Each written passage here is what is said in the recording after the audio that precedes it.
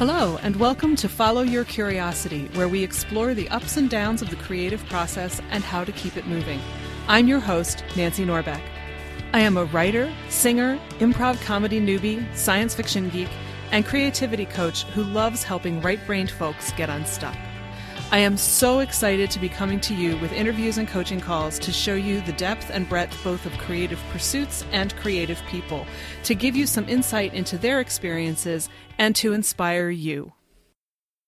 As you know, if you've been listening to this show for a while, I define creativity very broadly and love breaking our typical mold of what creative looks like.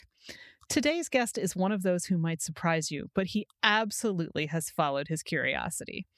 Kyle Fletcher, also known as the Drink Pro, has followed his own interest into the world of cocktails, whiskey, beer, and wine, with a focus on appreciation and moderation. As we discuss, if you're binge drinking, it's mighty difficult to notice nuances of flavor, much less enjoy them. Kyle tells us how he first started exploring the world of whiskey and other drinks in detail, how he's learned the most and come to appreciate experimentation, and how his interest in performance found an outlet on his YouTube channel, where he shares his excitement for new drinks and new flavors. He also gives us some advice on how to start our own explorations without a Sherpa. If you don't drink, as I largely don't, and fear this episode will leave you feeling left out, I can assure you that you'll still find it an interesting journey into a more unusual passion. Here's my conversation with Kyle Fletcher. Kyle Fletcher, I'm psyched to talk to you today. Yeah, I'm happy to be here. Yeah, your thing is so off of the typical path that people expect when they hear what I do. And that's part of why I wanted to talk to you, because it seems to me like there's a whole lot of curiosity following going on for you. Oh, absolutely. Can you tell me how did you get to be so interested in all of the nuances of different kinds of drinks, and how did you get to your philosophy of what drinking should and shouldn't be? Yeah, that's a great question. I think that a lot of what I did initially, like so many people, was I started drinking with family, and I saw it was like the social activity. My family would get together, they would all have a beer or two and talk about what's been going on, catch people up with each other. And then as I sort of watched more and more people that were more my own age, I would see that they weren't drinking that way. It was something that was an escape. It was something I thought was kind of an unhealthy way to live your life. And I thought there was sort of, a chasm between how people had been approaching this, historically significant drink. I mean, spirits and beer and wine have been around for hundreds of years, if not thousands of years. But we've always, treated it in my family like sort of a component of being social together. Mm-hmm. And I wanted to kind of bring that about in younger groups and in groups that, otherwise hadn't approached drinking that way. They've been approaching it like a way to run away. Mm-hmm. And I got really lucky. I met with a couple people when I was in school in Bloomington, Indiana, and they really kind of mentored me in whiskey tasting and the different interesting nuances of Scotch is where I got started. But after that, I sort of discovered bourbon, and I discovered cocktails and this whole other world. There's a couple of, YouTube channels I saw that were doing this kind of thing in a more narrow context. There was the Whiskey Tribe is one of the bigger ones.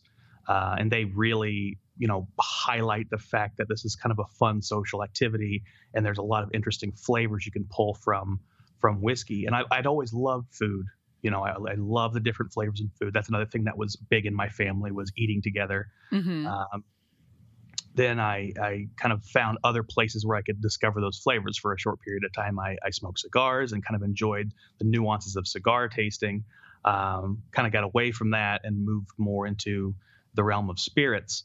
And it's just been a lot of fun to do this deep dive and see how many different notes you can pull out. I think a lot of times, people see wine tasting, and they'll see somebody go through these 10 or 12 different flavors in a glass of wine, and they'll go, there's no way that's all actually in there. And at some point it feels like they're making it up until Mm-hmm. you sit down with them and you have them explain where those notes are coming from and why they're saying, oh, I get this sort of, light, blueberry character. It's like, well, there's no blueberry in that wine, but there's Mm-hmm. certain things that are reminiscent of blueberry. And once you learn to find them, you can't unfind them, So it becomes a lot of fun. And then you pick up a random wine, something that, like, my dad has always drank, the yellowtail, and I'd pick it up and I'd smell things and taste things in it that he'd never picked up before. And, Mm-hmm. it's all about being able to share those experiences and say, hey, look for this interesting thing. It's something, you already do. Yeah, it's not like having a can of Coke. Right. No. I mean, what would you get? You get sugar and acid, and yeah, you probably don't want to go there. Yeah. It's interesting though, because hearing you talk about this is reminding me. I don't know if you've ever seen the movie French Kiss with Kevin Kline and Meg Ryan, but No, I haven't. there's, she's in France. She hooks up with Kevin Kline, who's basically this crook, and they end up on his family's vineyard, and there's a scene where he's explaining to her, she finds this little box with all of these bottles in it, which was like a childhood project of his, and it's got all of the like local herbs and trees and flowers and things in it, and he says, smell these, and these are all in the wine that grows around here. And then the next time she has a glass of wine, she actually notices that kind of thing. Yes, that's remember, exactly what it is. seeing that scene and thinking, oh, now I want to do that. And I've never really been into wine, but I did. This is the other thing that came to mind while you were talking. I did go to the International Pinot Noir celebration 3.5 years ago, 4.5 that sounds years like ago. fun. It was a blast. I went because, among other things, it looked like one hell of a party. And you talk about amazing food. They had fabulous chefs and more alcohol than I could imagine. Because apparently that group just like they have this vault that they keep these things in. So part of the reason that people go is that they get to try things they would never get to try anywhere else. Oh, absolutely. And I got an email before I went that said, do not feel that you have to finish everything you are given or you will be on your back before lunchtime, which is certainly true. But it was the 50th anniversary in 2015 of growing Pinot Noir in the Willamette Valley in Oregon. So their grand seminar was all about champagne and how champagne is made. And, and I found it absolutely fascinating. It was like, okay, how do you get the bubbles into the champagne, Yeah. But they came around, and I think, it was at least 2 or 3 different flights of these are the wines that go into it. And then this is what it's like at this stage. And this is what it's like at this stage and all of that. And it was the first time in my life, there was one of them that they were saying, there were notes of green apple. Green apple, I remember specifically because I was like, oh, look, yes, there are. Isn't that cool? I got it. I got one, Yeah. I'm surrounded by complete wine snobs and I'm sitting there going, oh my God, there's a thing here. Yeah, that could be. I'm glad you mentioned though the fact you don't have to finish them all and you don't have to keep drinking them all. I think I've been to a couple whiskey events where people get way overserved, and a lot of it is because they're not used to this idea of you don't have to finish the glass. Mm-hmm. Next to almost every when you go to these events and you walk around, they have booths. And also when they have like seminar style tastings where you're all sitting at tables and there's someone up front, almost always there's going to be a container next to where people are sitting where you can pour out the extra wine or pour out the extra whiskey or whatever. That people kind of think, I think when they first come into this, they assume, oh, that's for people who can't handle it or that's for people who didn't like it. It's like, no, it's so you can retain some sense of sobriety throughout this whole process. Yeah. It was very interesting for me because I really don't drink much at all. And I didn't know anything about wine. And one of my friends, when she dropped me off at the airport before I went, looked at me and said, you're going to come back a wine snob, aren't you? And I said, I have no idea. But, when everything that you know about wine, you've learned in 3 days from some serious wine snobs, you do indeed turn into the world's most ignorant wine snob, which is what I am now.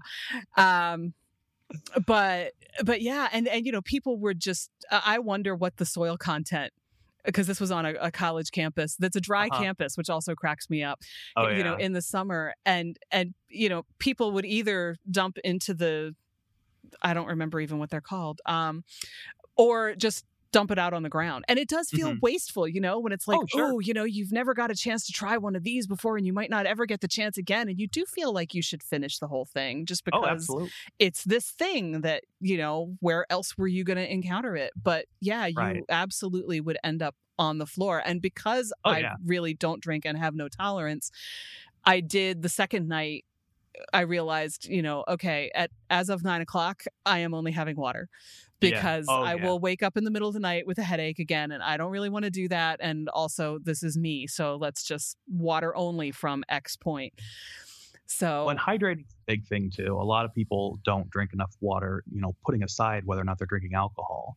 And, if you don't stay very fully hydrated, even if you don't get drunk at all, you keep drinking, a steady amount for a long period of time at one of these events, you're going to wake up in the morning feeling pretty dried out and maybe have a headache and maybe feel a little unpleasant. It's, I always tell people when you're done with something like this, go home and try to drink as much water as humanly possible before you go to bed. Yeah, you're going to get up a couple times in the middle of the night to pee, but it's worth it. It's worth it. I promise you. Yeah, you in the morning, you will thank yourself for doing that the night Yes. before. Absolutely. Yeah. So you met these people who introduced you to all of these things. How did that look? Did it? I mean, it had to have been somewhat of a gradual thing, and how did you Yeah. react at first? Yeah, I'd always enjoyed spirits more than beer. I kind of, learned about drinking at all through beer and wine, but they were never really my thing. And I got interested in whiskey pretty quickly. I think part of that was because at the time I was smoking cigars with a lot of people who were much older, and cigars and scotch are very often paired together. But some of those people that were, at these sort of cigar meetups said, "Hey, you should come over to the couple bars locally. Like the Irish Lion is one in Bloomington that I really like, and that's got a lot of great scotch." They took me over there, and we tried several different things together. I think my first reaction really was it was a bit of a struggle because some of the flavors, and particularly in scotch, can be difficult. There's definitely going to be an alcohol burn with your high proof spirits, but with scotch, you're also going to end up into the world of things like Islay scotches, which are really smoky and peaty, and sometimes will even have an iodine flavor or a rubber flavor, and that's something that's really difficult to kind of wrap your brain around when you're expecting a relatively sweet, fruit forward spirit. But it's really been a journey of just my curiosity always getting the best of me and always wanting to find out more and learn more. I've always been somebody who, when I get interested in something and curious about something, I become a little bit obsessive, and I just have to go find out more and learn more and dig as deep as I can. So it's served me well so far in the world of spirits. And, I started out learning about scotch and then kind of worked my way into bourbon, and now I've been reading up on cocktails. I've got several different cocktail books. I bought all the accoutrement to make cocktails like I'm in a bar with shakers and mixing glasses and everything. And it's just because I started reading about, well, why do they do it this way? Why do they use these metal shakers? What's the purpose of using the stirrer? Easy example, the swizzle, the stirring spoon that you tend to see people use. It's going to have a little spiral on the spoon itself. And the purpose of that is you can pour the liquor onto that spiral and it will trickle down slowly into the cocktail. And when you mix the liquors together more slowly, it changes the composition before you go through with a stirring or a shaking process. And like the chemistry of all of that is just fascinating to me. Yeah, I was just thinking this is an incredibly chemical thing. Can you tell us more about that?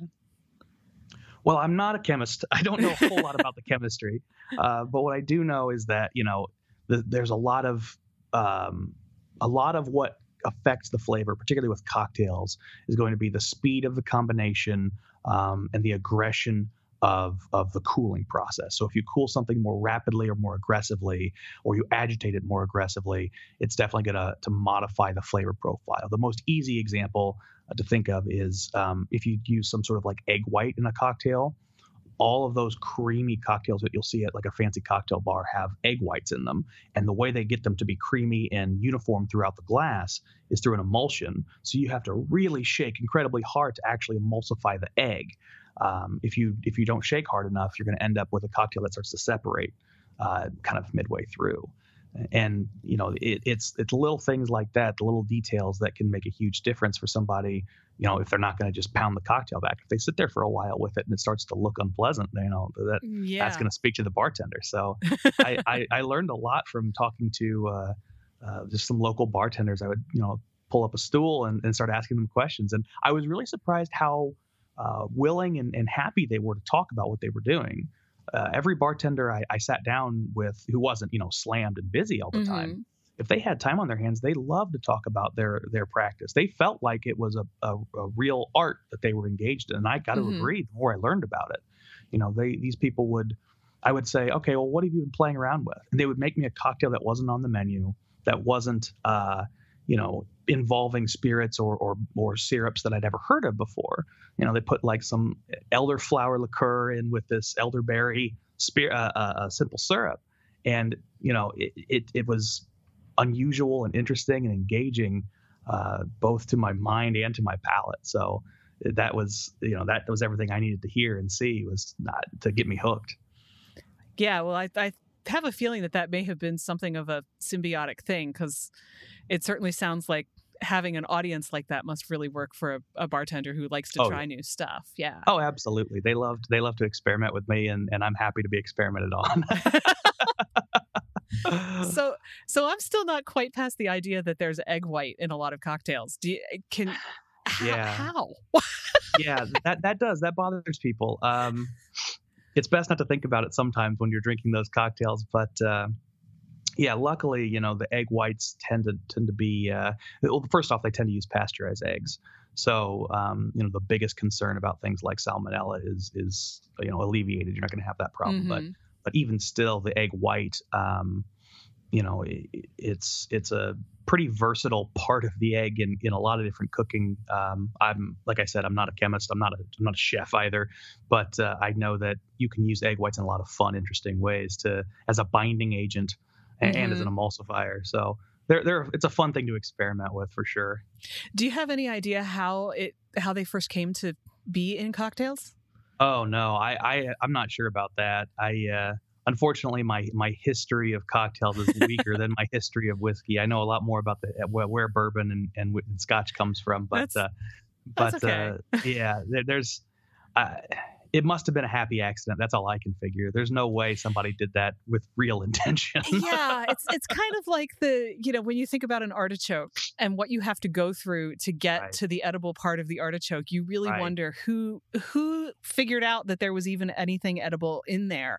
Oh, absolutely. And yeah, egg white in a drink sort of feels the same way to me. Like, who would have thought to put it's not something, anybody who's ever even just scrambled eggs knows you got to work pretty hard to evenly mix an egg white even with its yolk. So absolutely. Yeah, that just doesn't seem like your first choice. Well, the one that, in that similar vein, the thing that I always think about is the first Scotch drinkers. So when I was talking about the Islay Scotches before, part of that is a function of how they had to dry the grains. You have to dry the grains before you can actually distill the spirit. And the drying process is typically done with just, air and time if you're in a warm, dry climate. But if you're not, you have to use some sort of heat. Mm-hmm. And the only thing they had in Scotland in that area at the time was peat. They were essentially burning earth to dry these grains. But the end result of that is something that tastes like medicine and maybe even poison. And I always kind of taste that and I go, how would somebody first taste this and go, yes, that's fine. That's what it's supposed to be. I can't wrap my head around that. Like they must have been very desperate.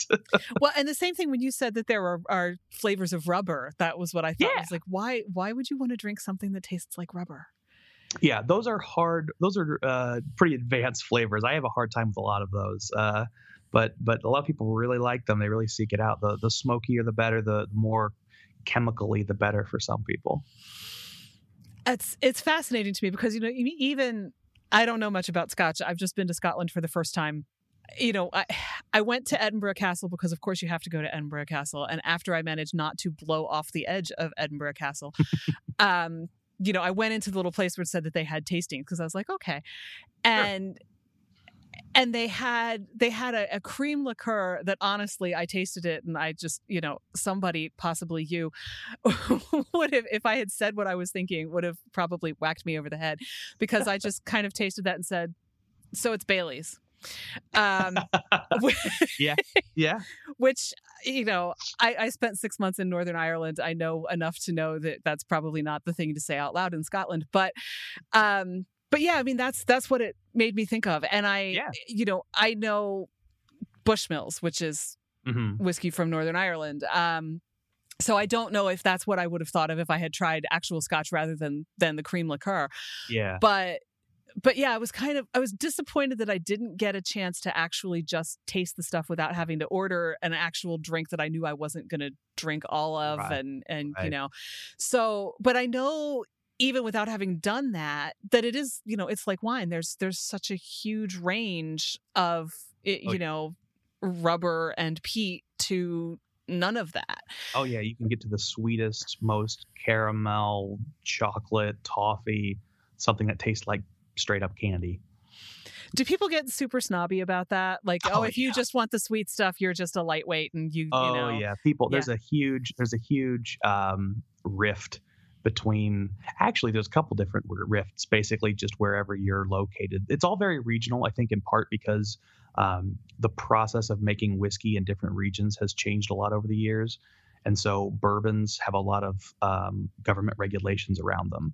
So if you're making whiskey in the United States and you're making bourbon, which is even a smaller subset of U.S. whiskey, you're going to have a much narrower flavor profile than somebody in Scotland, where you can have a lot wider of a variety of flavors and processes to develop the liquor.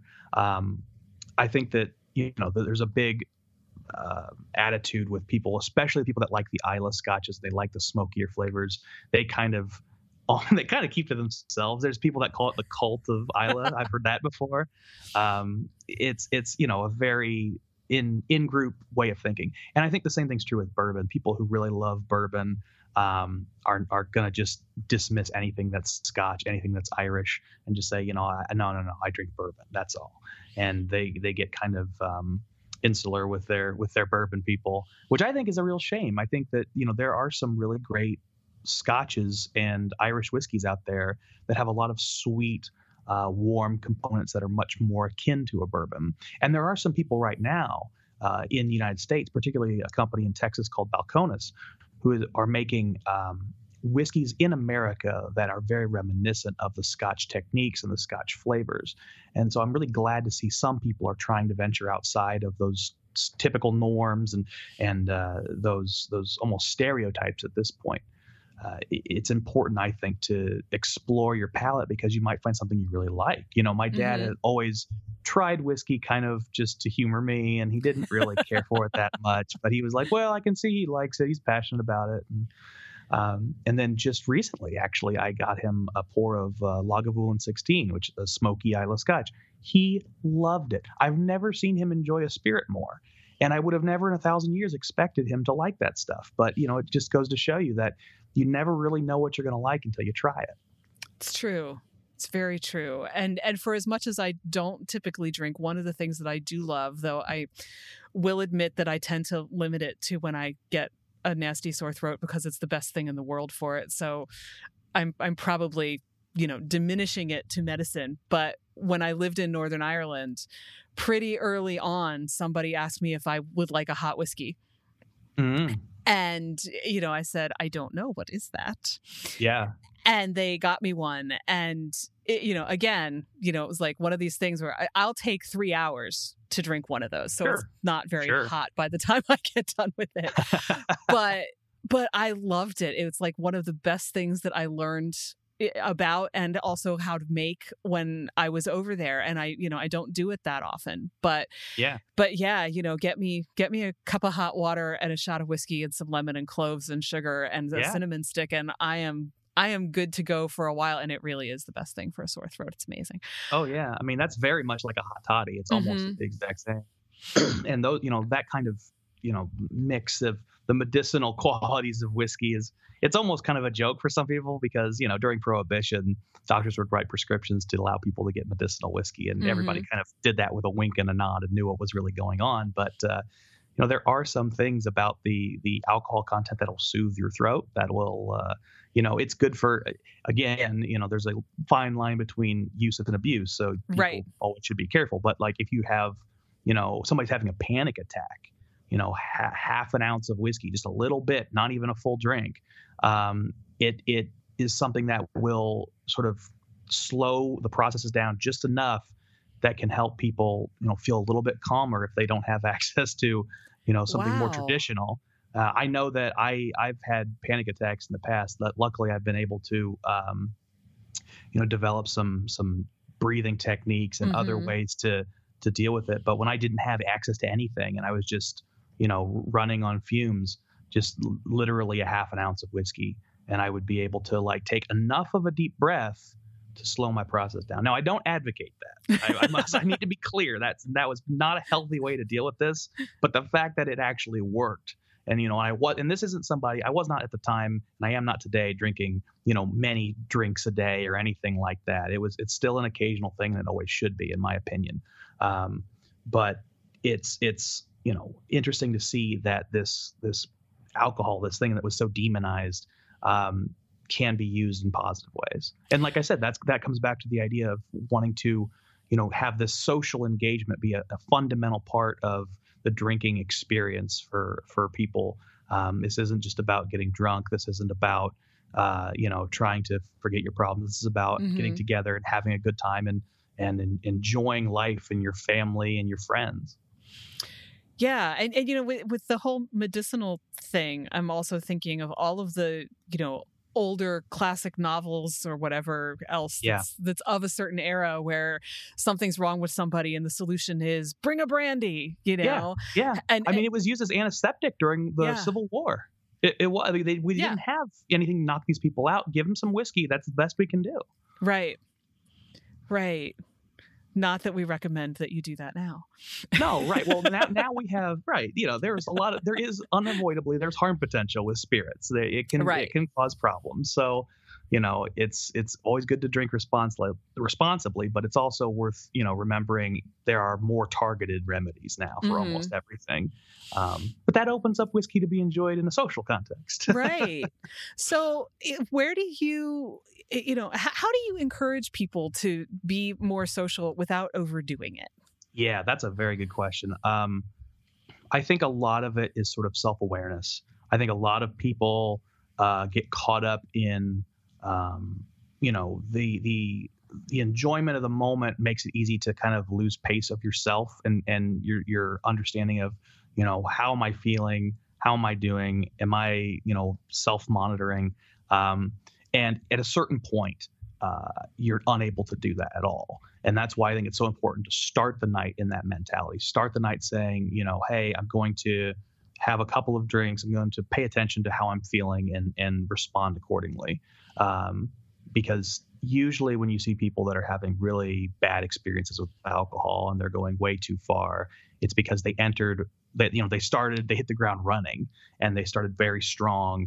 And by the time they had a chance to catch up and have that sort of self-reflection moment, they were too deep into the spirit and they weren't able to really do a proper self-reflection. So I think the big thing for me is sort of a mindfulness, honestly, just understanding yourself and knowing what you like and what you need.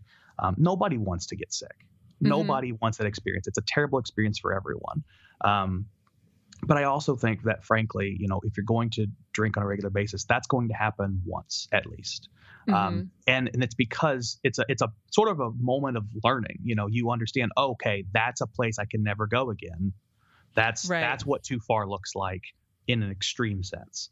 And so now I start to walk back from that and I understand, okay, when I drank this many drinks, I got sick. So let's cut that in half and see what that looks like.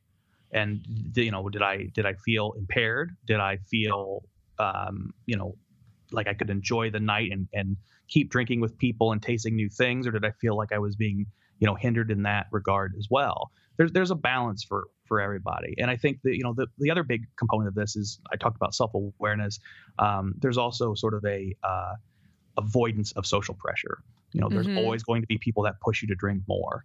It's a constant. And I strongly recommend, not doing that, obviously. But if people are doing that, I always ask them and say, well, why do you want me to drink more? Is it because you want me to have a good time? I'm having a good time. I don't need another drink. I'm okay.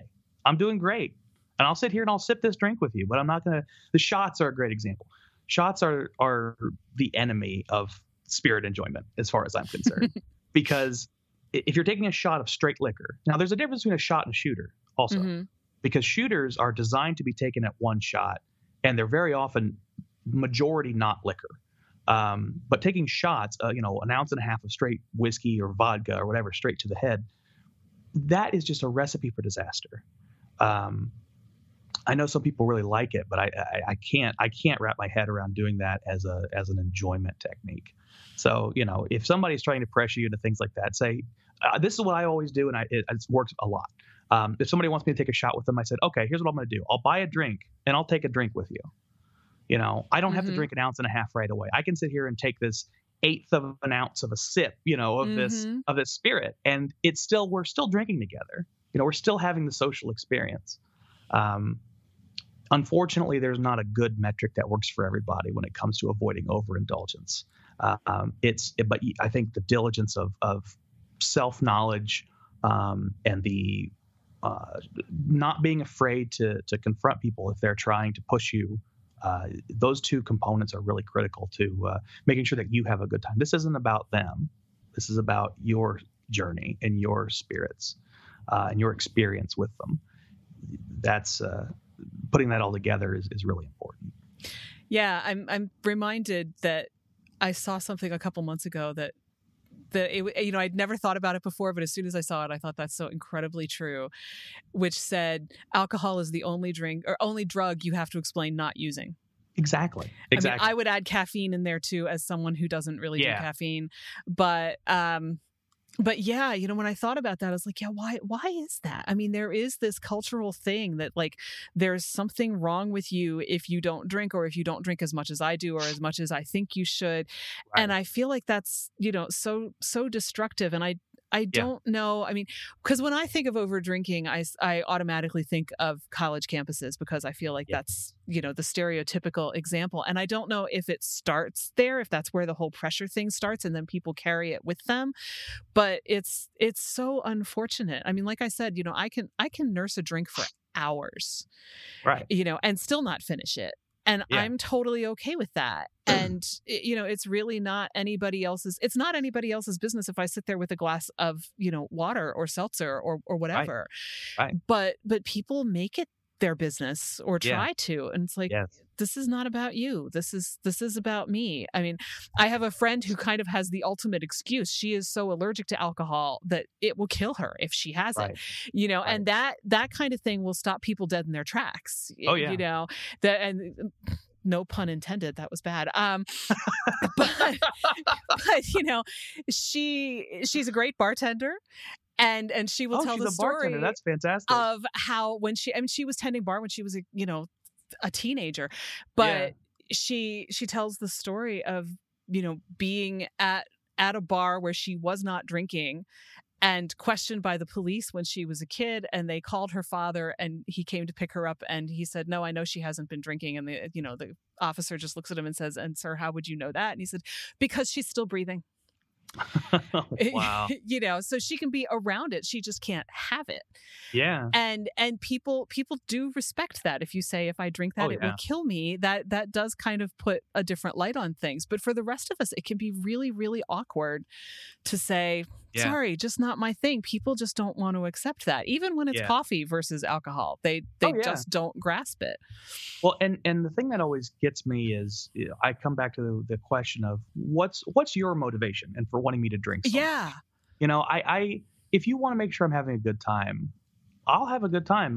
I'll we can check in, we can talk about whatever, but I can handle the drinking component of all of this. Mm-hmm. I will say that the more I meet and engage with people who drink regularly and who take it very seriously as a hobby, the more I find people that will respect those boundaries. Mm-hmm. And I wonder if it's because that seriousness, they recognize the responsibility of not pushing people.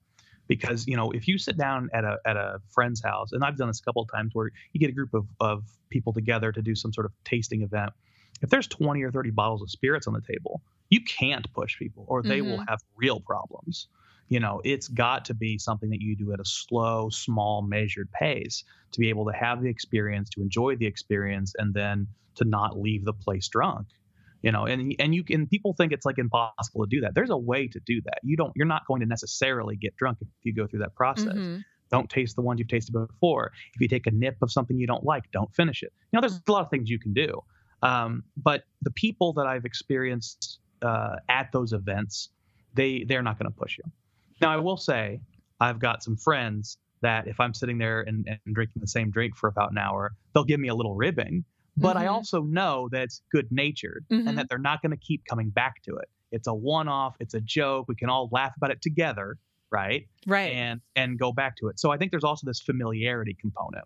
If you're with friends and your friends are giving you a little bit of a ribbing, it's very different than somebody who either you don't know very well or somebody who keeps coming back to it and keeps pushing. That's when you start to have to reevaluate, like, why are you so interested? If it's one off, I get it. But what's going on here? Yeah. What are you going to get out of the idea that I'm going to have more when I don't want it? Exactly. Yeah. Why do you think that I should want it? Right. Right. Yeah. And that's where you get into the question for them. That's the self-reflection that they need to do. And a lot of people haven't done it.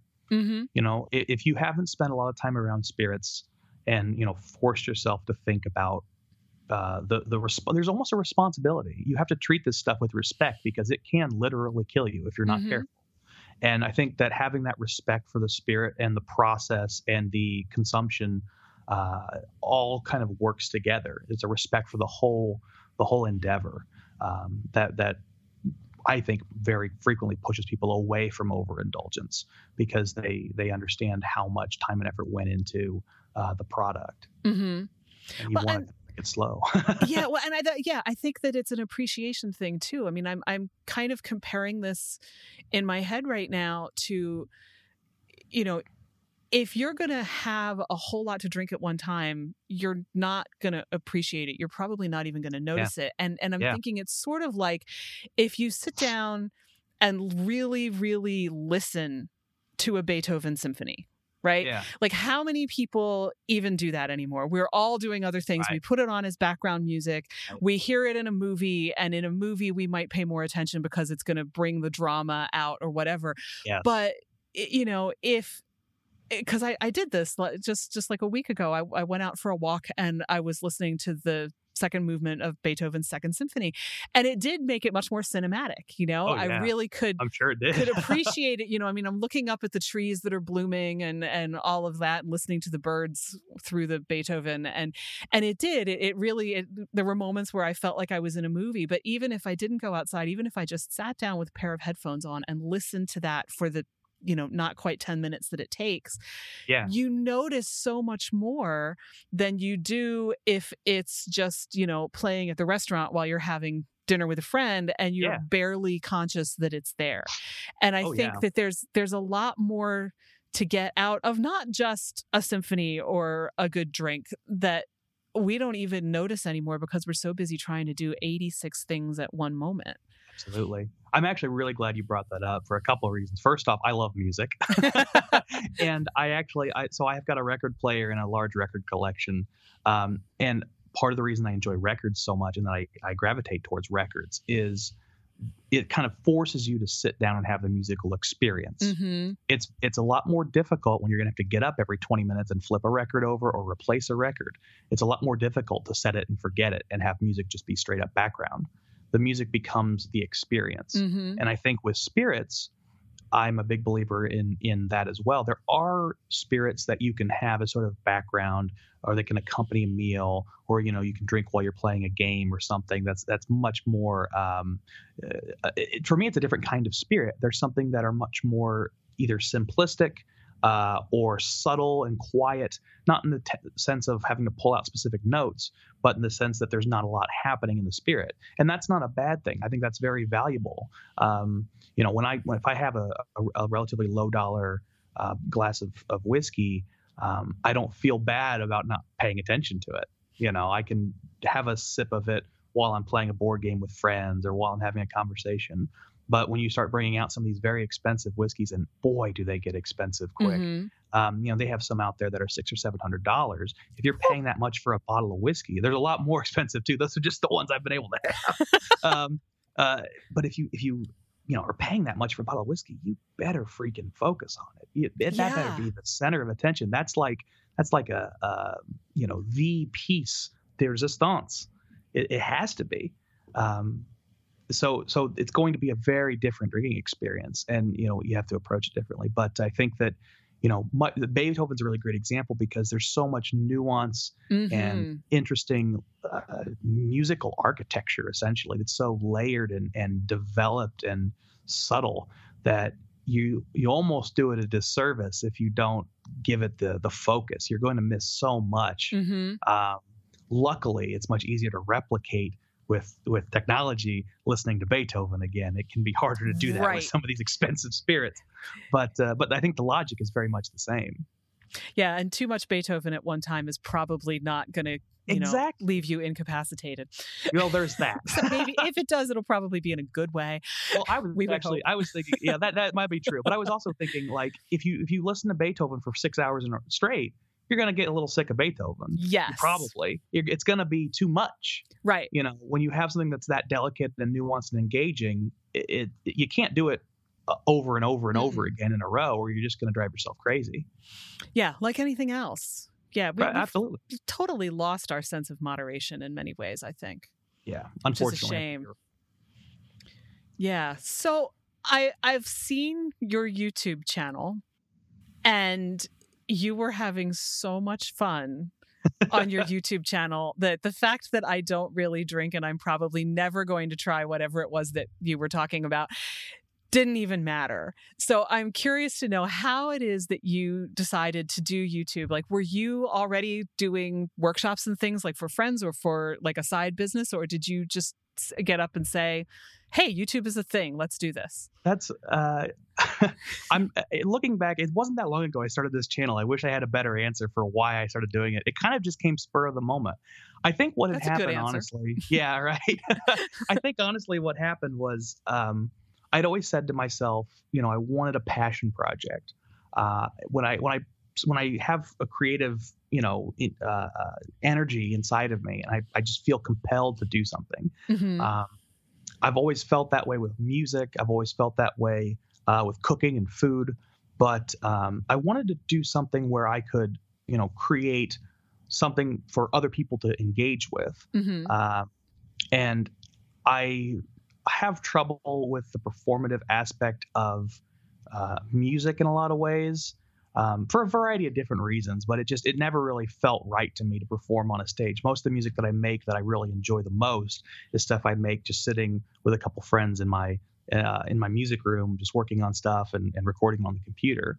But that always kind of felt like, I don't know, it didn't quite scratch the right itch for me. There was a performative aspect of art that I really enjoy. I think the first thing I ever really did perform in a performative way was poetry. I was writing poetry in grade school, I think, and writing it and reading it and doing poetry events and stuff. So I've always liked the performance in some regard. And I did do a lot of music performance in high school. I was in marching band. I was in a drum corps. So I think that finding a new way to talk about to perform and to talk about spirits just kind of naturally coalesced because I enjoyed the spirits. And I had seen people do YouTube channels before. I had friends that did that kind of, I have friends that do videography. I have friends that work on other YouTube channels. So I had a lot of connections with that medium. And I had never really considered it actually, though, until my girlfriend got me into YouTube more. I had seen one-off videos, but there are a lot of channels out there that make regular content, just like a TV show. Mm-hmm. And that had never even occurred to me.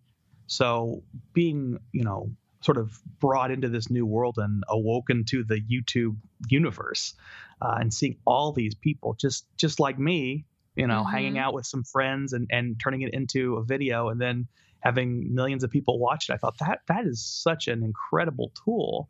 I want to be a part of this. I want to be a part of this community. And I had at this time been sort of diving deeper and deeper into the whiskey community. Mm-hmm. And so I went, well, I bet there's a whiskey community online. Mm-hmm. And I started looking around, and sure enough, I found lots of channels making videos on this stuff. But the one thing that caught me was I always kind of felt like there was a low energy engagement, which is there's nothing wrong with that. There's a way to have a relaxing, soothing experience on YouTube, and have it be valuable and enjoy the spirit along with the person shooting the video. But that's not my energy. Mm-hmm. I'm high energy. I get excited. I am invigorated by all of this stuff. I get, my girlfriend always tells me to talk quieter because I get loud and excited. I'm just so enamored with this world of new flavors and experiences.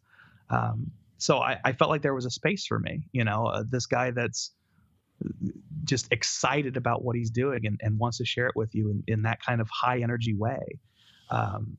It was really just a fun, coming together of a lot of different things that I was seeing around me and enjoying, and it's all come together pretty well so far.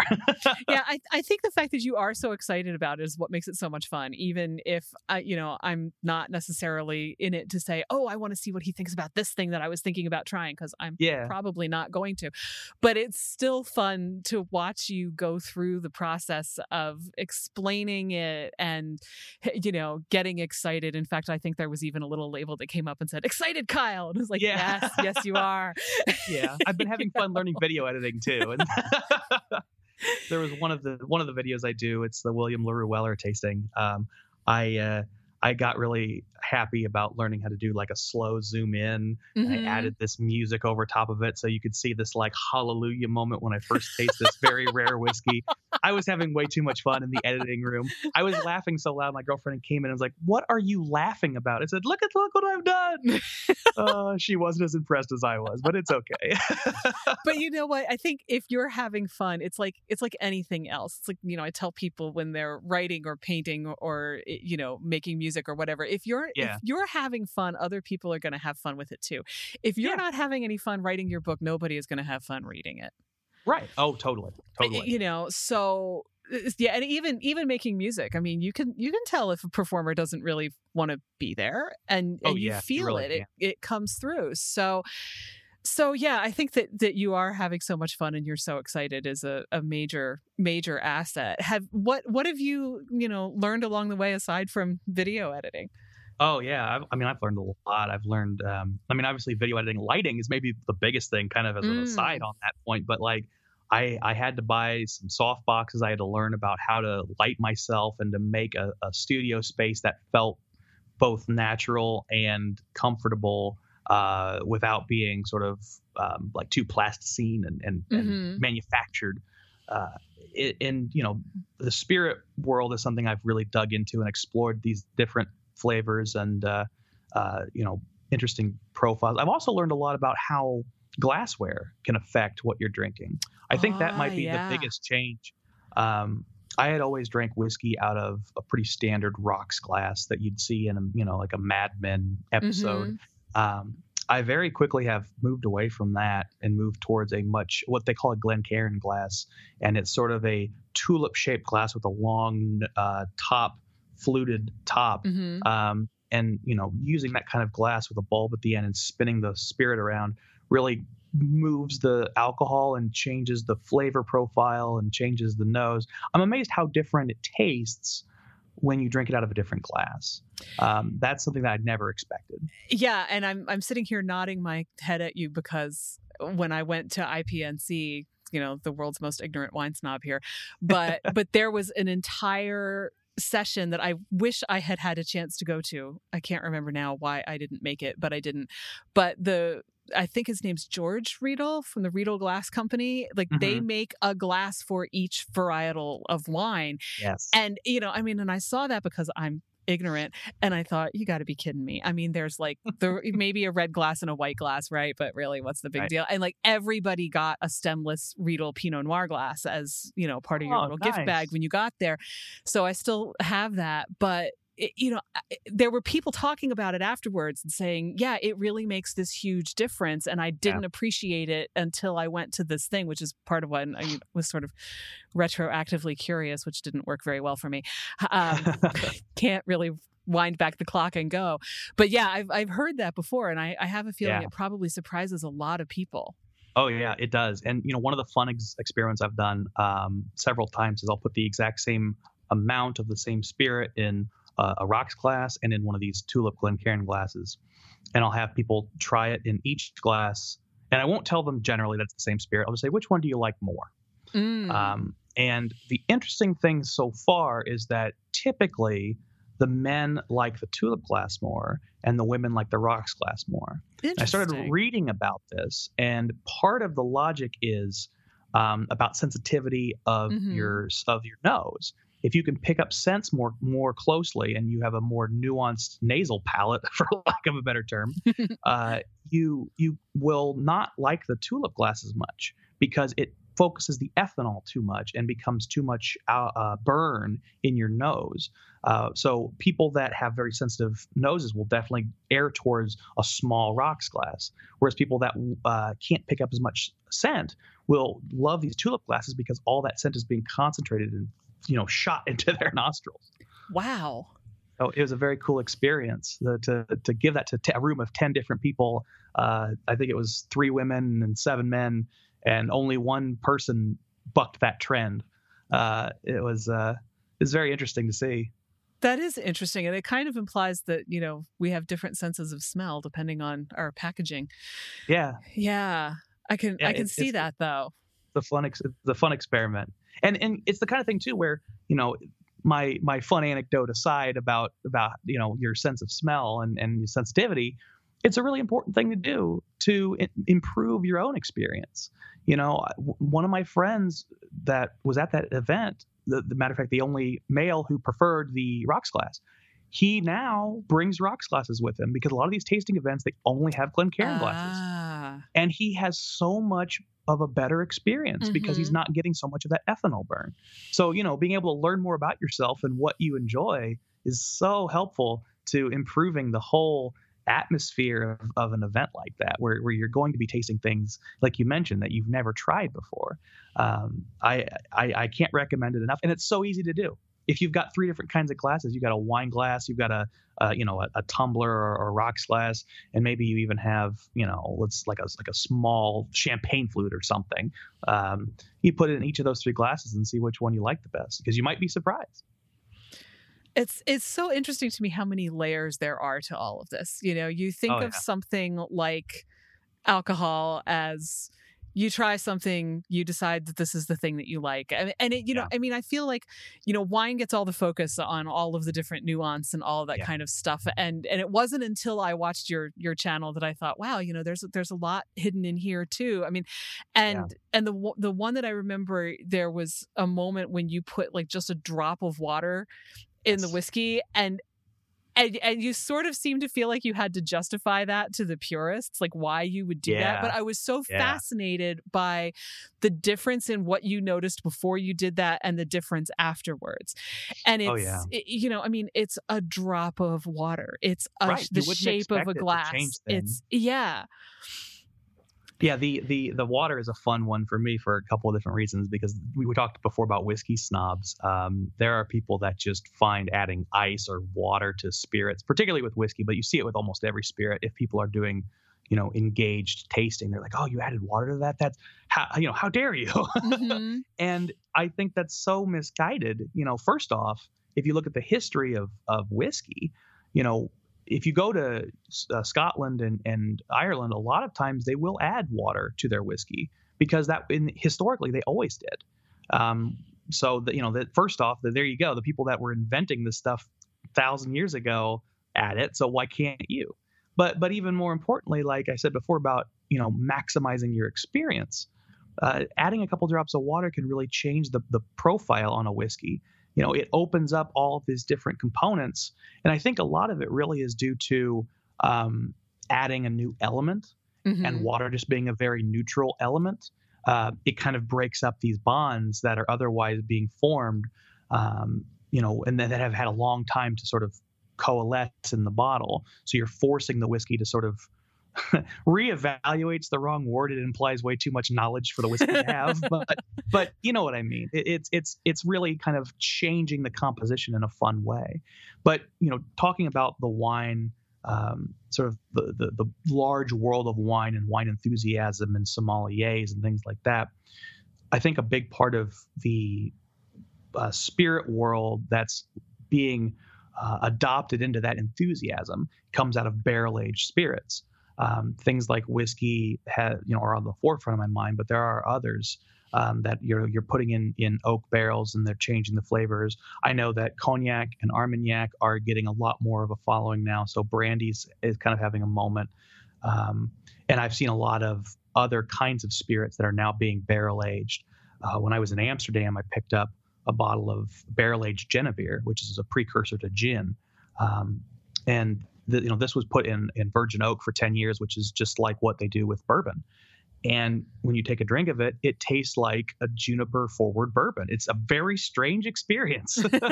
But I've also seen tequilas that they're doing barrel aging. And there was a moment there where mezcal was really getting popular because of the smoky components in it. There are a lot of nuances in these spirits that come out of time spent in oak barrels. And are you using a brand new barrel or one that's been used before? And what was in this barrel before? All of those components make radical changes to the flavor profile.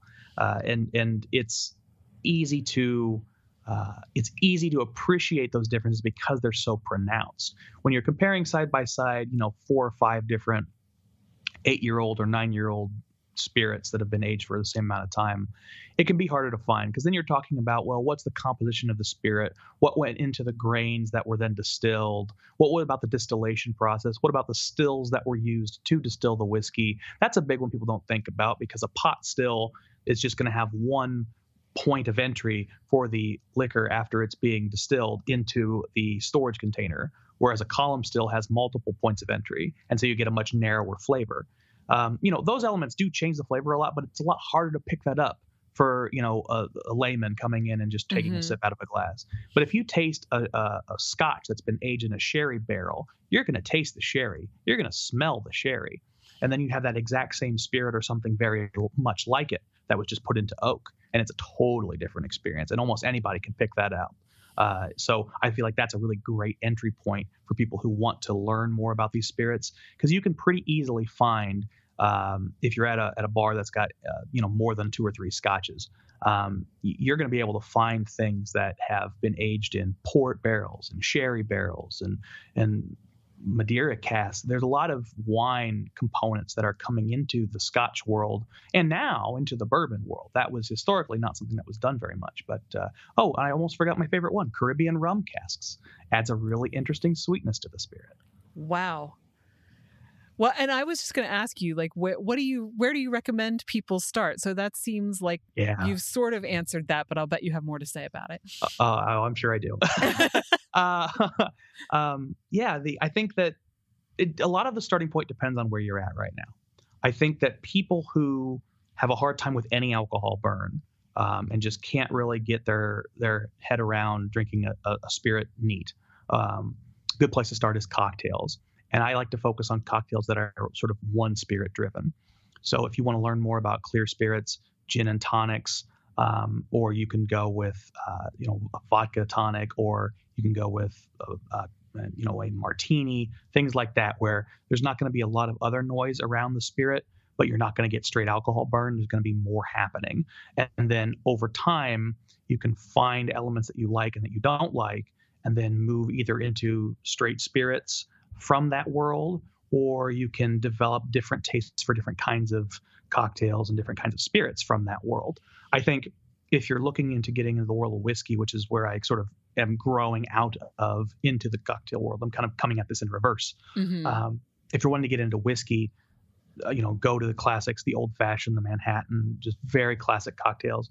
In the near future, I'm going to do a video where I'm going to make an Old Fashioned with a Scotch, a smoky Scotch, with a bourbon, and with a rye. And I can kind of highlight all the different flavor profiles because they're going to be very different drinks. All that really is sugar, a hint of fruit, and bitters, and the whiskey.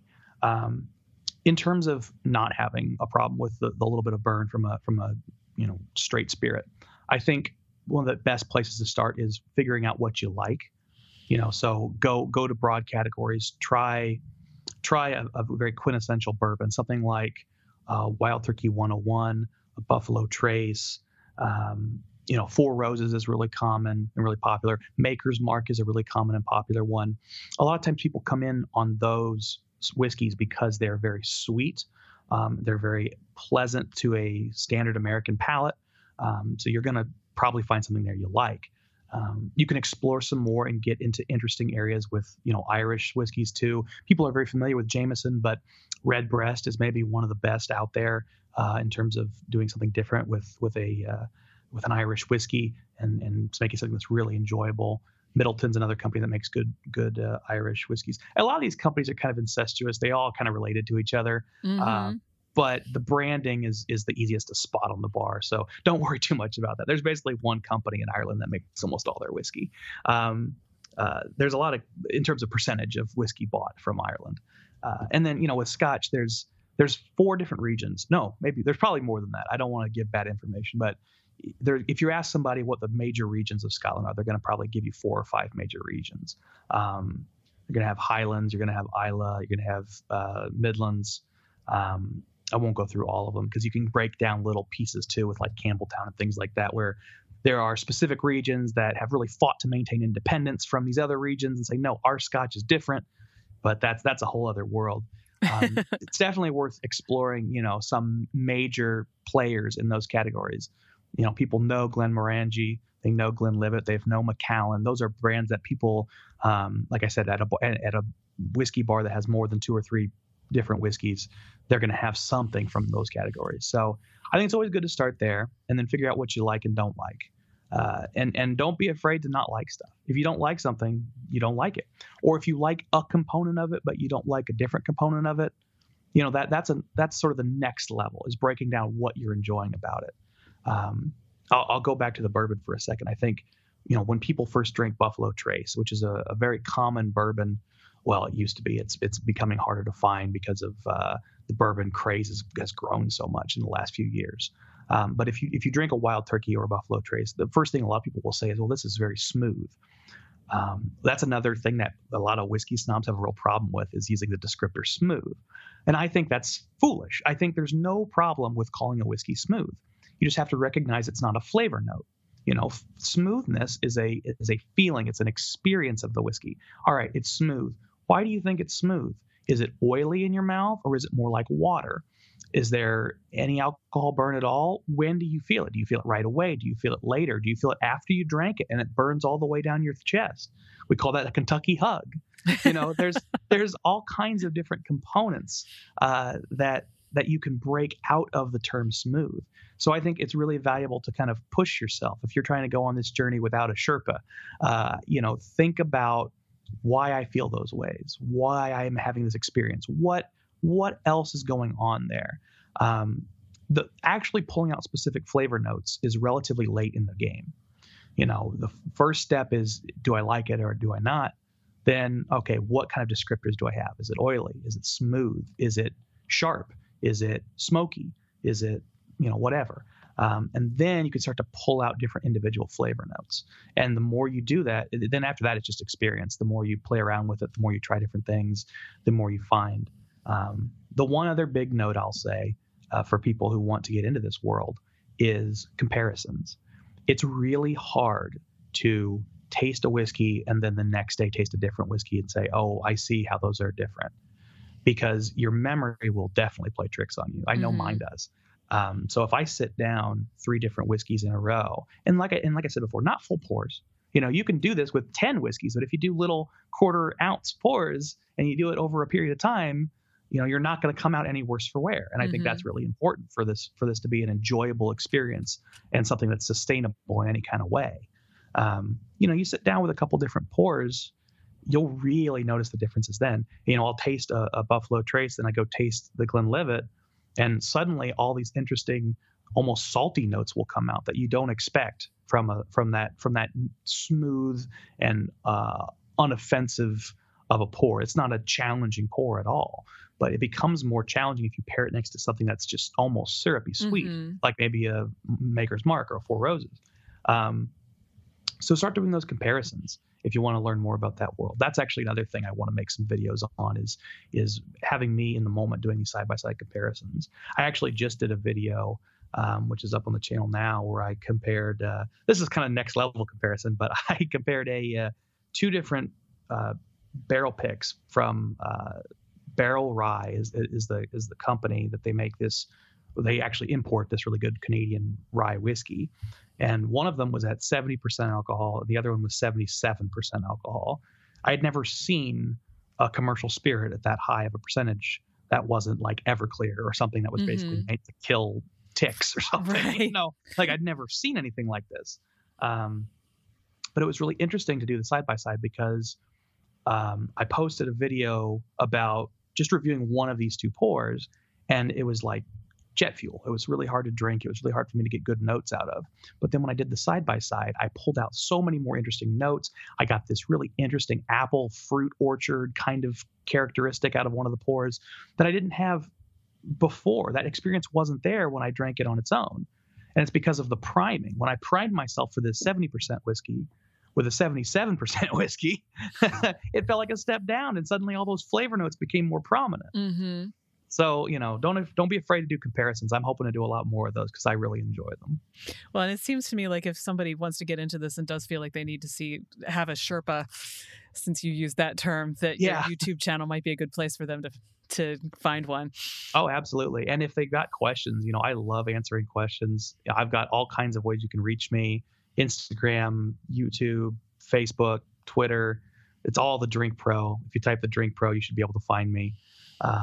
And, I love talking with people about this stuff. Obviously, I'm pretty excited about it today. So if people want to learn, they want to figure out where to start, or they know they don't like, any of these things and they want some guidance, I'm happy to offer it because, I want this to be something everyone can enjoy. And you don't have to do it all the time, and you don't have to become obsessed with it like I am. But knowing how to enjoy it, I think, is a really cool life experience that I want as many people to get as that can. Well, that's fantastic. And I will definitely link to all of those places so that people can find you even more easily if they forget how to look you up. But thank you so much for this. This has been a really fun conversation. Yeah, absolutely. Thanks for having me. I've had a blast talking about it. That's it for this week. Many thanks to Kyle Fletcher and to you for joining me. You'll find all the links to Kyle's work in the show notes at fycuriosity.com. If you enjoy the show, please leave me a review on iTunes. It really helps me find new listeners. Thanks so much. You can find show notes, the 6 creative beliefs that are screwing you up, and more at fycuriosity.com. I'd also love for you to join the conversation on Instagram. You'll find me at fycuriosity. Follow Your Curiosity is produced by me, Nancy Norbeck, with music by Joseph McDade. If you like Follow Your Curiosity, please subscribe, rate, and review on Apple Podcasts or wherever you get your podcasts. And don't forget to tell your friends. It really helps me reach new listeners. See you next time.